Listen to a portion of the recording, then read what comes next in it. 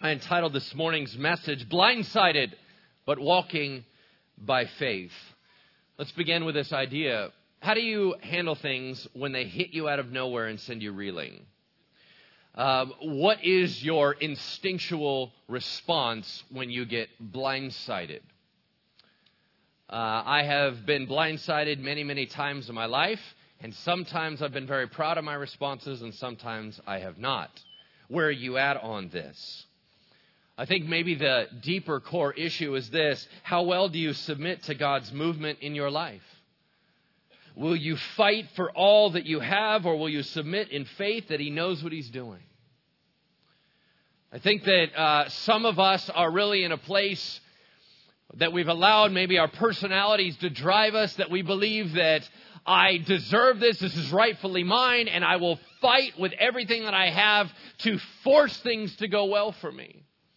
There are others of us that are much more peaceful in knowing that our Heavenly Father cares for us and that He's in control of everything and that He's watching it even when we're not. But the fill in the blank on the sheet in front of you is this: either will or faith will define your life. Either will, forcing it to be the case, being the driven, tenacious people. When you pass away from this life, they'll say things like, well, you were a bulldog and you never took no for an answer and you forced everything through, and even when it seemed like it wasn't the right idea, you drove it home. And is that what you want to be known for? Or do you want to be known for someone that is of faith, that did not have a resigned spirit but have a driven spirit, while at the same time having a not my will but thy will be done attitude? Will people look at you and see you as someone that forced it, or someone that went along with the plans of God? I would hope that it would be the latter. Now turn with me in your Bibles to 2 Samuel 15:1, page 266. 2 Samuel 15:1, page 266. And while you're turning there, let me give you a recap on where we're at. Everybody remember last week's message? We closed it up with talking about Fabio.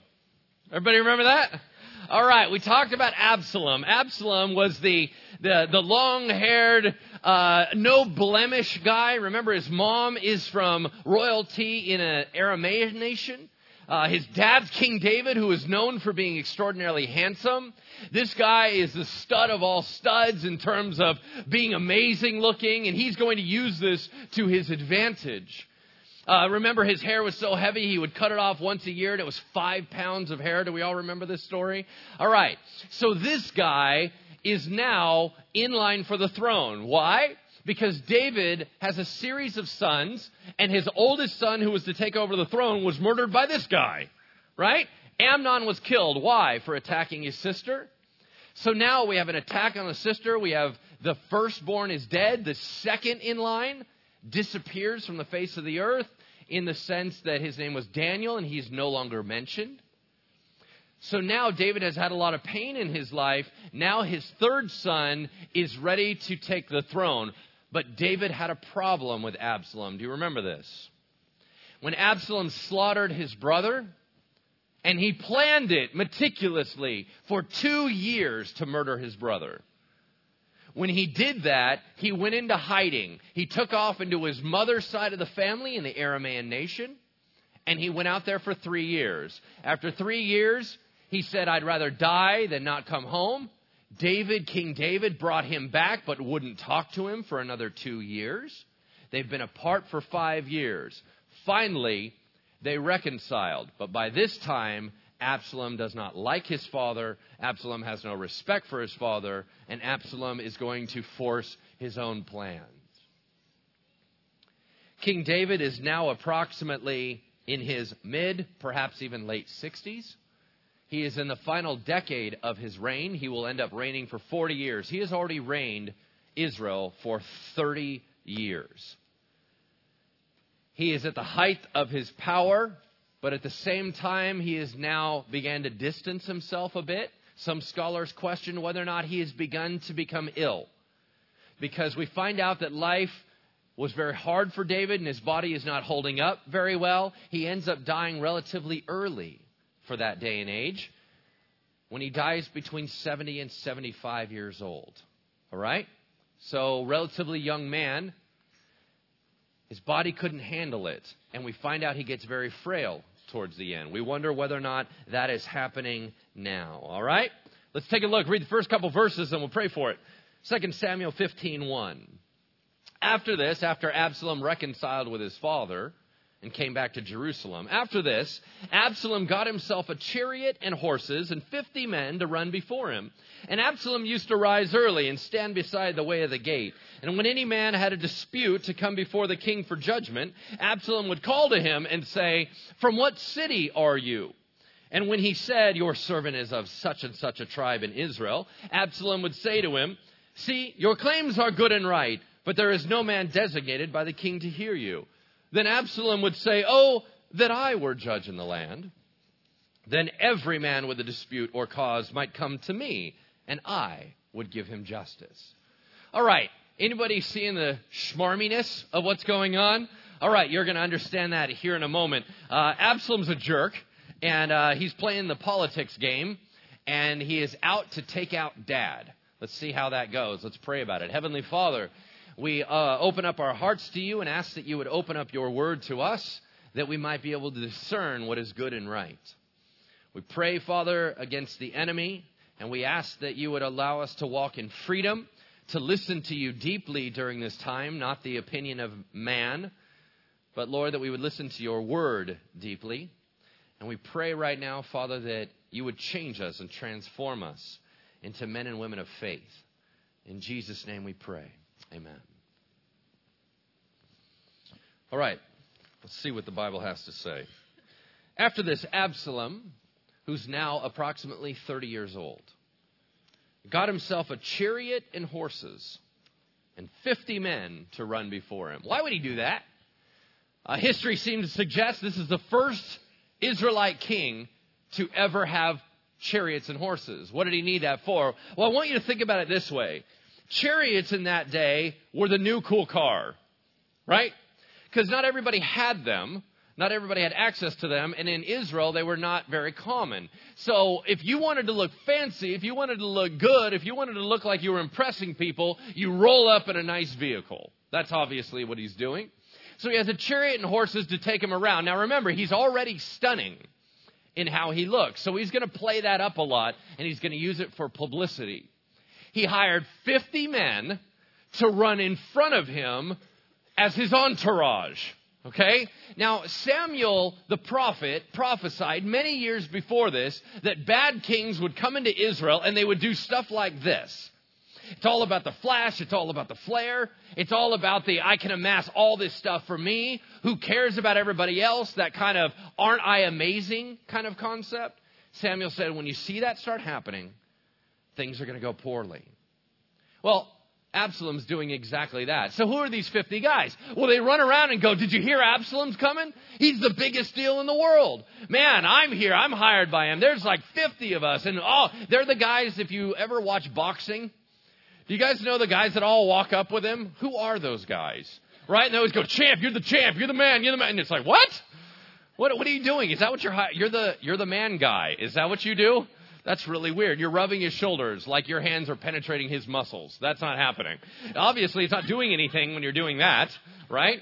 So why do you keep touching him? Knock it off, right? This whole entourage stuff where I'm so big and bad, I got everybody with me, that's Absalom, right? He doesn't have any concern for the nation, but he's sure going to play like he does. And Absalom used to rise early. He's very politically motivated. He used to rise early and stand beside the way of the gate. What does that mean? Well, we think of gate as terms of doors closing. That is not at all the ancient world gate. The ancient world gate is a tunnel that you would walk through. It was very long, very broad. It had apartments and compartments in it, and it was the hub of activity for the city. Think about it practically.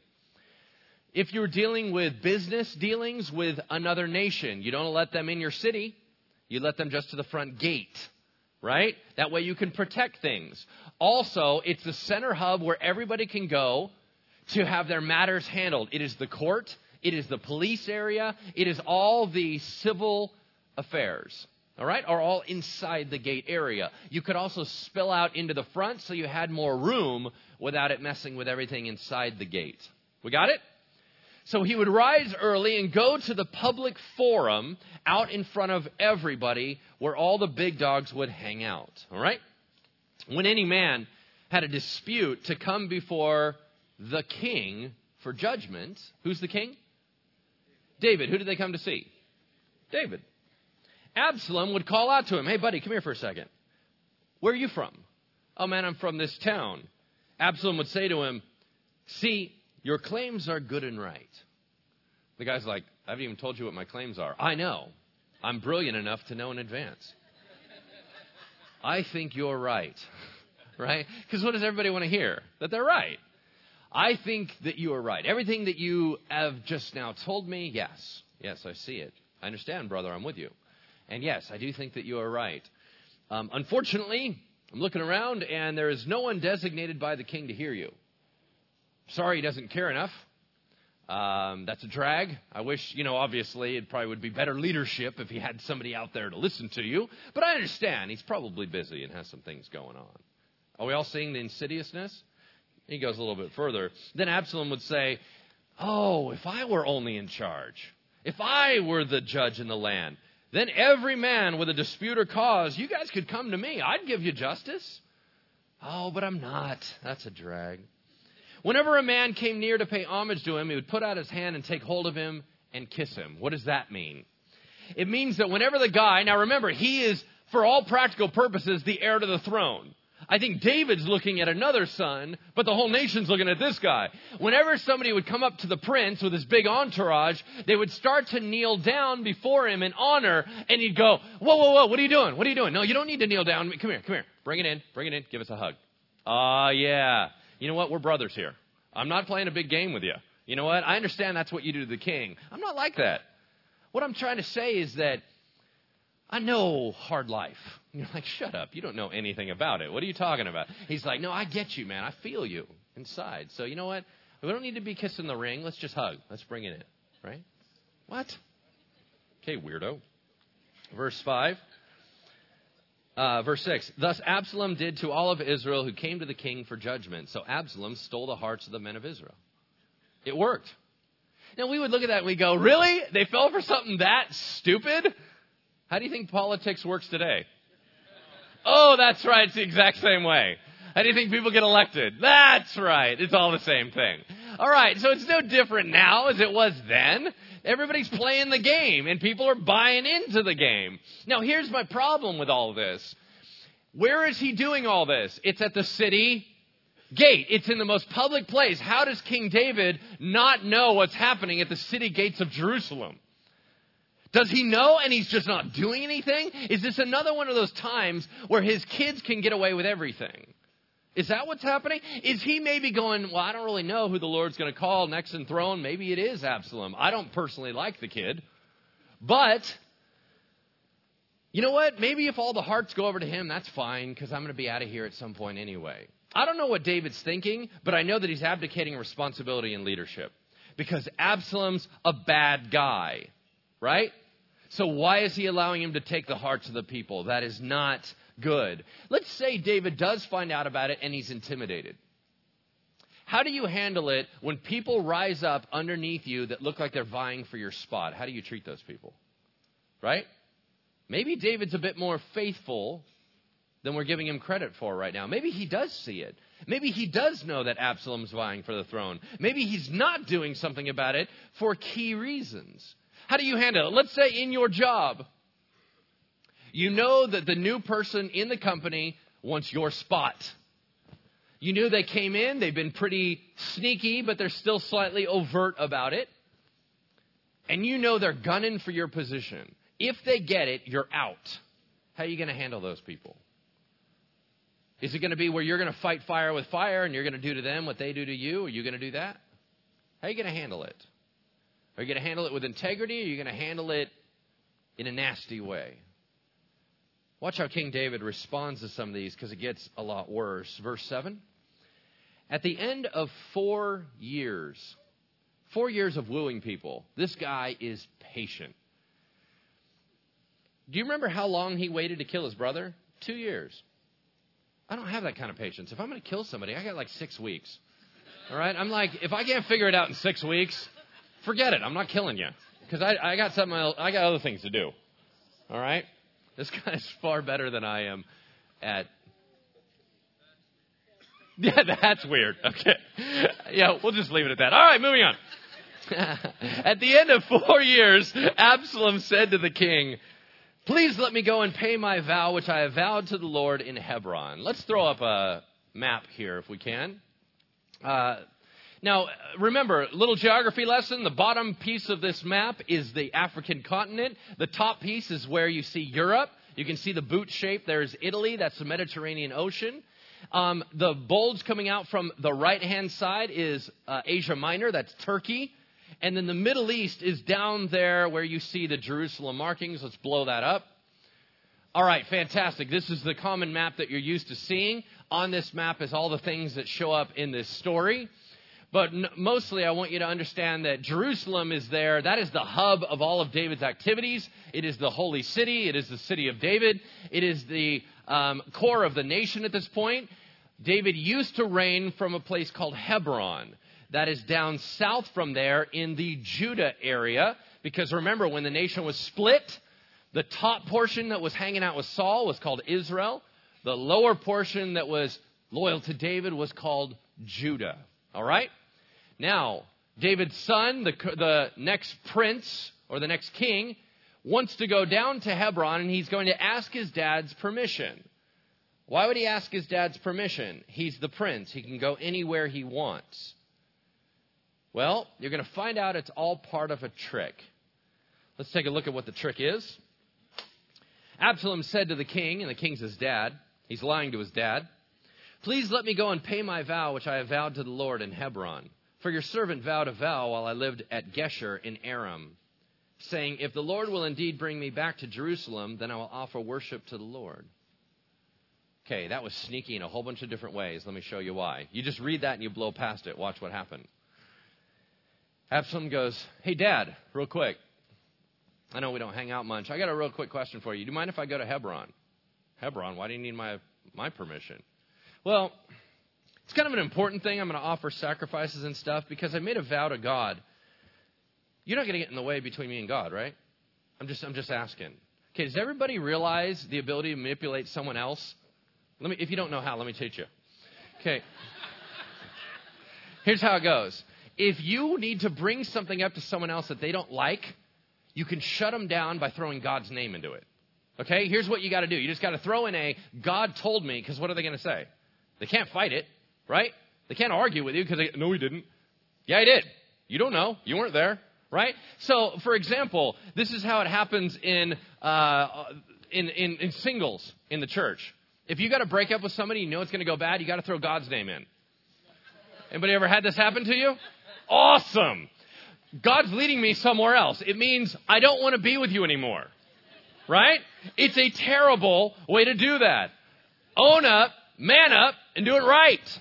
And now, unless God specifically called you to do that, be very careful of dropping his name in just so no one can come back and get you. Absalom is manipulating using God's name and saying, you wouldn't dare block me from doing a God thing, would you? That would make you a monster. So he already has him over a barrel, right? Oh, and Dad, do you remember when I made this vow? No, when did you make the vow? Do you remember when you kicked me out of the country?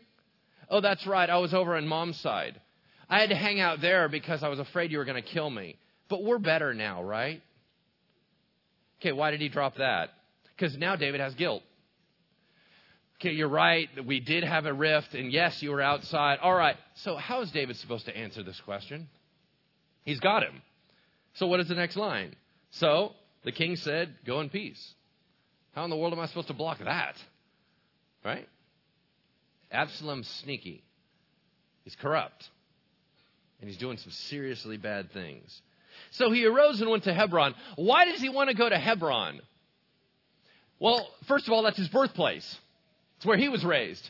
But more significantly, it's the place that David was honored as the king of Judah, the south, and the place where David was honored king over all Israel. It's David's king place. So if you want to make a vie for the throne, where do you want to start? The king place. Not only that, but when you go down to make these sacrifices in your vow, if anyone asks you, dude, what are you doing? You can say, my dad said it was cool. That's why he needs his dad's permission, right? Because now it has the authority of the king. Let's take a look. But Absalom sent secret messengers throughout all the tribes of Israel, saying, as soon as you hear the sound of the trumpet, I want you to shout, Absalom is king at Hebron. Because I'm going to make a shot for the throne. With Absalom went 200 men from Jerusalem who were invited guests, and they went in their innocence and knew nothing. Who are these folks? Dignitaries. What's Absalom doing? He's setting up an atmosphere. What's he doing? Here's how it goes. If I'm going to say that I'm king, I need all the important people to be there. Now, they can't know why they're coming because they're not going to back me up on this. But if I send them all special invitations as the prince, hey, come on down to my special party, you're all going to show up. You don't even know why you're there. But watch this. If we're all in a huge room and you all know that King David said we could all be here, you're going to assume it's pretty official. If I announce that I'm king, you're going to look around the room and assume everybody else is in on it. You know that you're like, am I the only one that doesn't know what's going on? And everyone else starts clapping, and it's just creating an environment. And they're like, yay, we got a new king. All right, that's cool. I didn't realize that's what we were doing, but that's fine. And it lends credence to everything he's doing. This is brilliant strategy. All right? And I would suggest that it all comes from the next guy. While Absalom was offering the sacrifices, he sent for Ahithophel, the Gilonite, David's counselor from the city Gilo. And the conspiracy grew strong, and the people with Absalom kept increasing. Who is Ahithophel? Well, it's going to be very difficult to keep these names straight, so I threw up designed out a chart for you, if we can jump over to the chart. All right, here we go. Let's go with the sports motif. Yeah? We all cool with that? All right, we got the Judah Monarchs going against the Israeli rebels. All right? So now if you take notes, I'm going to keep this up. Next time we jump into the story, I'm going to add, because on Absalom's side, a bunch more people jump on. But it's very hard to keep the names straight. You're like, who's that guy? Why do I care? All right, we have it all up here on there, right? King David against Absalom. Now, on King David's side, he's got his special forces, the special ops guys. That's the Kerethites and the Pelethites. Also the Gittites. That is a 600 men strong Philistine bodyguard contingent led by the next guy, Ittai. Ittai is the team leader of that special ops unit. We also have all priests are on David's side. That is Abiathar and Zadok. Remember, they're going to transition over. They're the big priests in the nation. Their kids are named Ahimaaz and Jonathan. We also have David's key counselor along with Ahithophel, which is Hushai. Then we got this funky guy named Ziba. We'll talk about him in a second. And then Abishai is the enforcer. All right. Now, if you go on the other side, on Absalom's side, he has David's counselor, Ahithophel. How did he get him? This guy's very significant. He is David's most brilliant strategist and counselor. Why did he jump sides? It cannot be for power reasons, because the job that he gets with Absalom is equal to the job he has with David. It is not an advancement. So why would he turn on King David if he is David's most trusted counselor? We've already talked about him in the past. Do you remember who he is? That's Bathsheba's granddad. Are we following it? His son is one of David's mighty men who worked alongside his son-in-law, Uriah the Hittite, the other mighty man. It's all coming back to bite David. He saw the conspiracy. He saw the whole affair. He saw everything fall apart. Now Bathsheba's in David's house. Uriah's surprisingly dead. All this family intrigue. He bailed and flipped. We got that? It's a personal thing. Then we got Shammai you're going to learn about. We're going to close with him in a moment here. And this guy will make you smile. All right, here we go. Let's go back to our story. As we're going into verse 13, let me suggest something to you. All this was going on without David knowing it. David knew something was up, but David did not know to what extent. Do you ever live paranoid that a bunch of things are happening that you don't know about? I kind of do. It's this idea, and why do I feel that way? Because stuff has happened that I didn't know was going on. All right? It's just pretty factual. But do you understand that God sees everything? That even when you miss it and you're not alert, God's alert? And if God is watching out over you, do you really need to live paranoid? Or can you really have a certain peace and a comfort knowing that nothing escapes God's view? That literally God is all over it when you're clueless. And if He has your back, you don't have to know everything. You don't have to manage everything. You don't have to watch over everything and try to hang on to it and try to do everything yourself. If you're a child of God, God's running the show. He's got it covered and He didn't miss it. Yeah? Let's pick it up in verse 13. A messenger came to David and said, the hearts of the men of Israel have gone after Absalom. Meaning, the coup worked. It's not going well, buddy. Absalom's taken your spot. Then David said to all his servants who were with him at Jerusalem, arise, let us flee, or else there will be no escape for us from Absalom. Go quickly, lest he overtake us quickly and bring down ruin on us and strike the city with the edge of the sword. Here's what just happened. Dave, your son just vies for the throne. All right, let's get out of here. How is that the answer? Why don't you go, well, then crush him. Who does he think he is? He's going to take my throne. I don't think so. Because that's what Saul did, right? When he found out that David was going to replace him, what did he do? He crushed David. You will never take my throne. You will take it from my cold, dead hands. You will never get in my spot. Who do you think you are? Did David react that way? No, David is not Saul. David goes, guys, collect your stuff. We're out of here. Now, is it because he's afraid? No. David's a warrior. David fights giants as a kid. Yeah? He has the toughest, nastiest bodyguard crew. The mighty men. Rip lions apart, right? Kill 300 men to every one. He has those guys looking up to him. I really don't think he's a wimp. David is tough as nails. He's not afraid of anything. So he's not leaving because he's afraid. Is he leaving for strategy? Probably. But I think the main reason why he's leaving is because he refuses to allow a civil war to happen in Jerusalem. He's not going to let his people, innocent people, get hurt in the middle of a fight that he needs to fight. His answer was, we protect the people, let's get out of here. We're going to fight this battle. We're going to handle it some way, somehow. But we're not going to fight here. Let's get out of the city. And they bail out. He is going to put into place a strategy to make sure that he manages the situation. But I will tell you this. He is not prepared or willing to harm his son.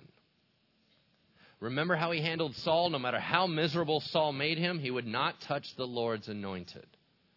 David has a whole different view of who's in charge. And he handles it very differently. The king's servants said to the king, check this out. They said, behold, your servants are ready to do whatever my lord the king decides. King, you're on it. We do what you do. So the king went out and all his household after him, and the king left 10 concubines to keep the house. Remember I told you he had enough women in his life that he could leave 10 behind? Wow, all right. And the king went out and all the people after him, and they halted at the last house. So here's what's happening. They're all marching out of Jerusalem to go run across the river area. They have to do a 21-mile journey on foot and by horseback. And they're stopping to see if everybody's with them. So they're basically, him and his leaders are hanging back and watching people go by. Yep, right? He's just counting on who he has. So sure enough, it's the special teams. They march out, the Kerethites and the Pelethites, and they go through. Now here come the Gittites. I'm going to paraphrase for you. The Gittites, the Philistine bodyguard contingent, comes walking by. In the back is Ittai, their leader. Dave goes, whoa. Hey, Ittai, come here for a second. Dude, I just hired you. Not that long ago. This is not your war, man. I'm now got to fight my son. This is an internal strife conflict. You guys are going to get caught up in it, and some of your men are going to die. I'm not cool with that on my heart. You need to go home. Remember, David's always watching out for everybody. He's not grabbing everything on his side.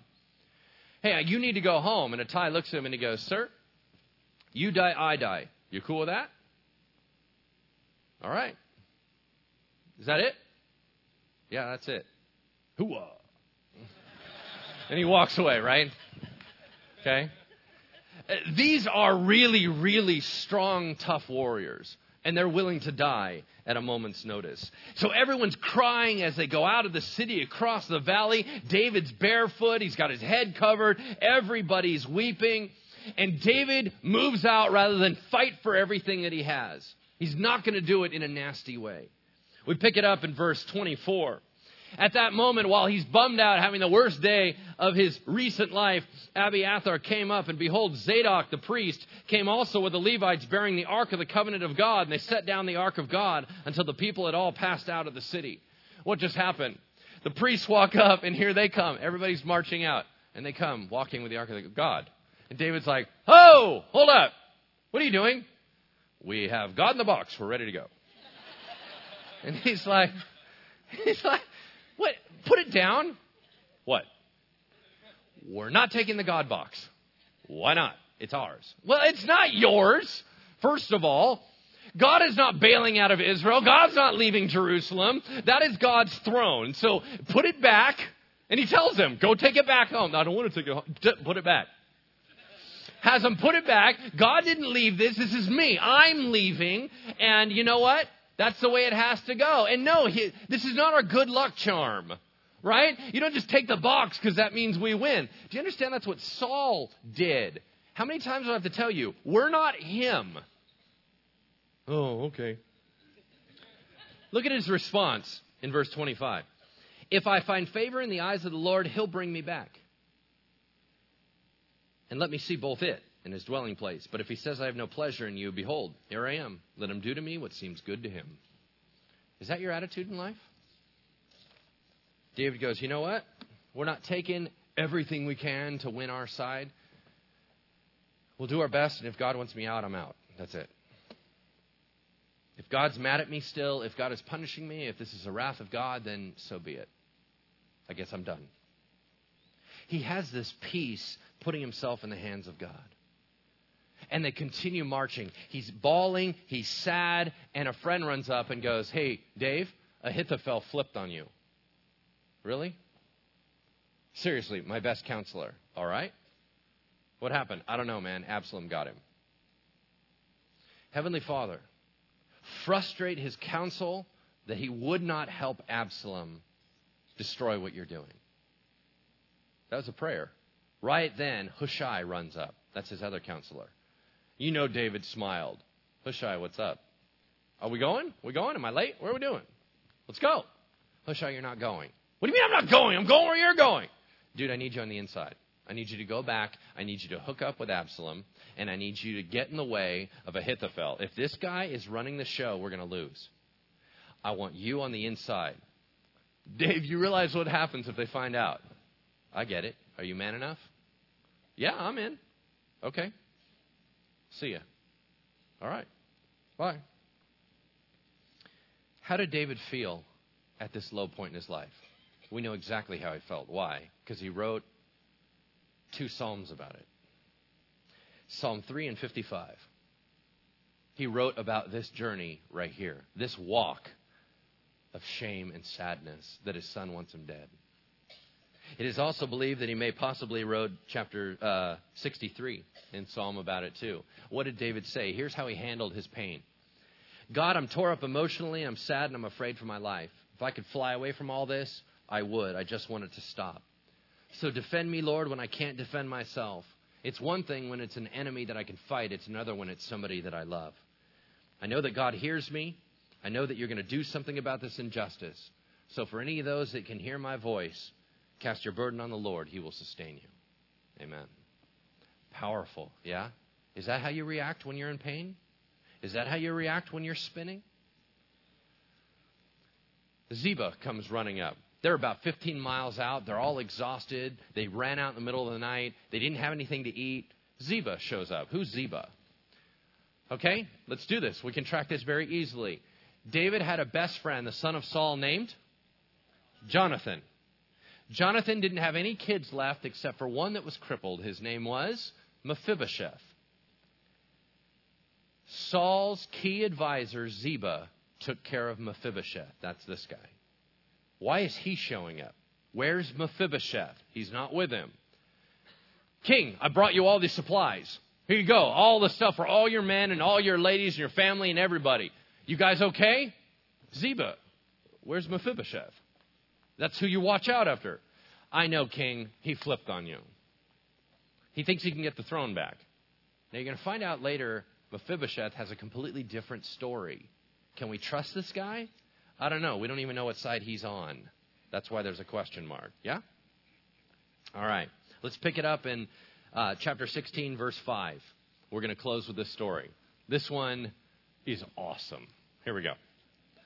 When King David came to Bahurim, there came out a man from the family of the house of Saul. He's a distant relative of Saul. He's from the tribe of Benjamin, whose name was Shammai, the son of Gera. And as he came, he cursed continually.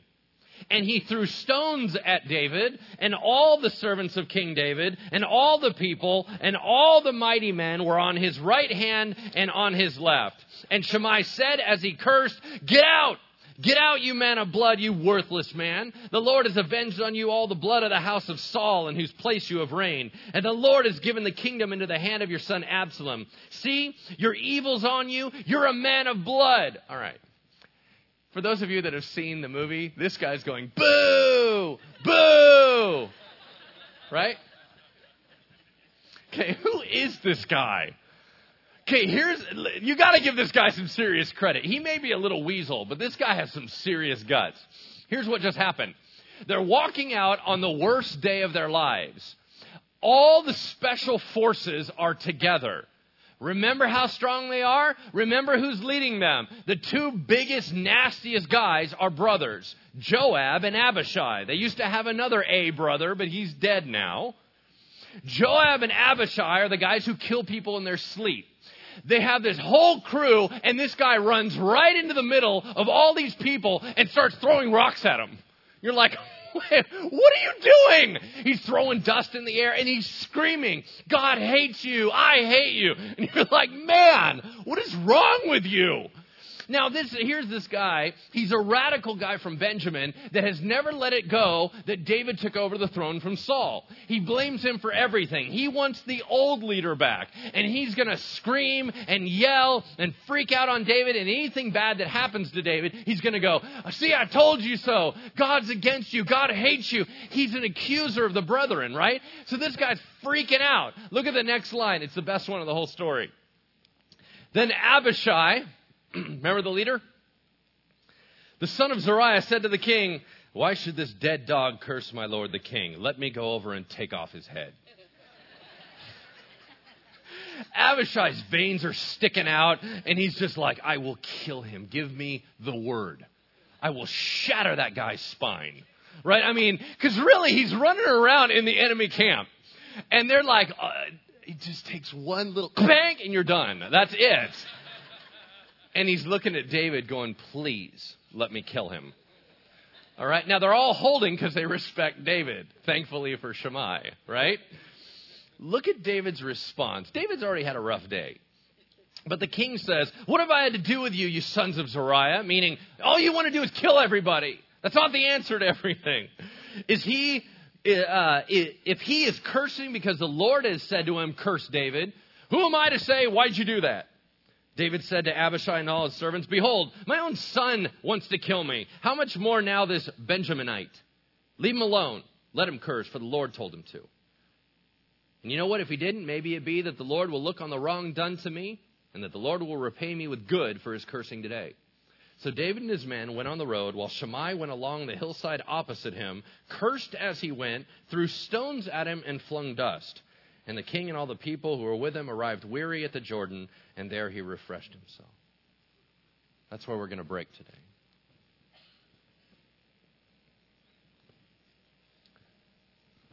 So is Satan beating him up?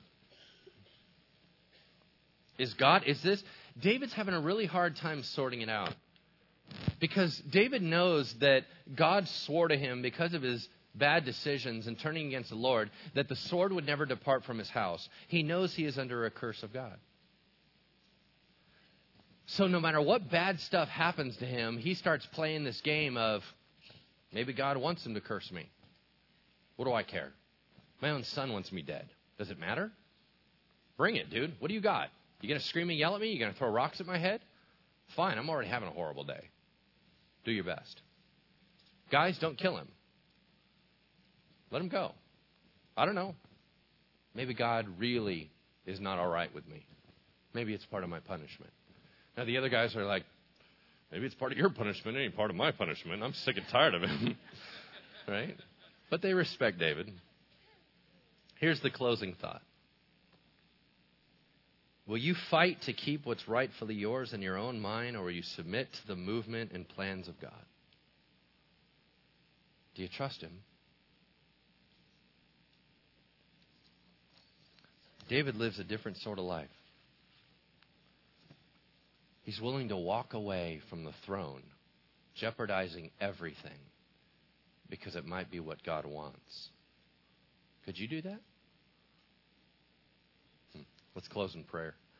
Heavenly Father, thank you for this morning. Thank you, Lord, for rocking our world once again with your truth. That, Lord, may you be glorified in us. That, Father, there are many of us in this room that, Lord, we have been sent reeling and we're responding really poorly. We're mean and nasty and fighting back, and all you're asking for us to do is mellow out. Trust me. But, Lord, we don't want to let go because we're not going to get back what we had. And I guess your answer, Lord, is that you don't want us to get back what we had. You want to give us something else, something better. We glorify you and we praise you today. In Jesus' name, amen.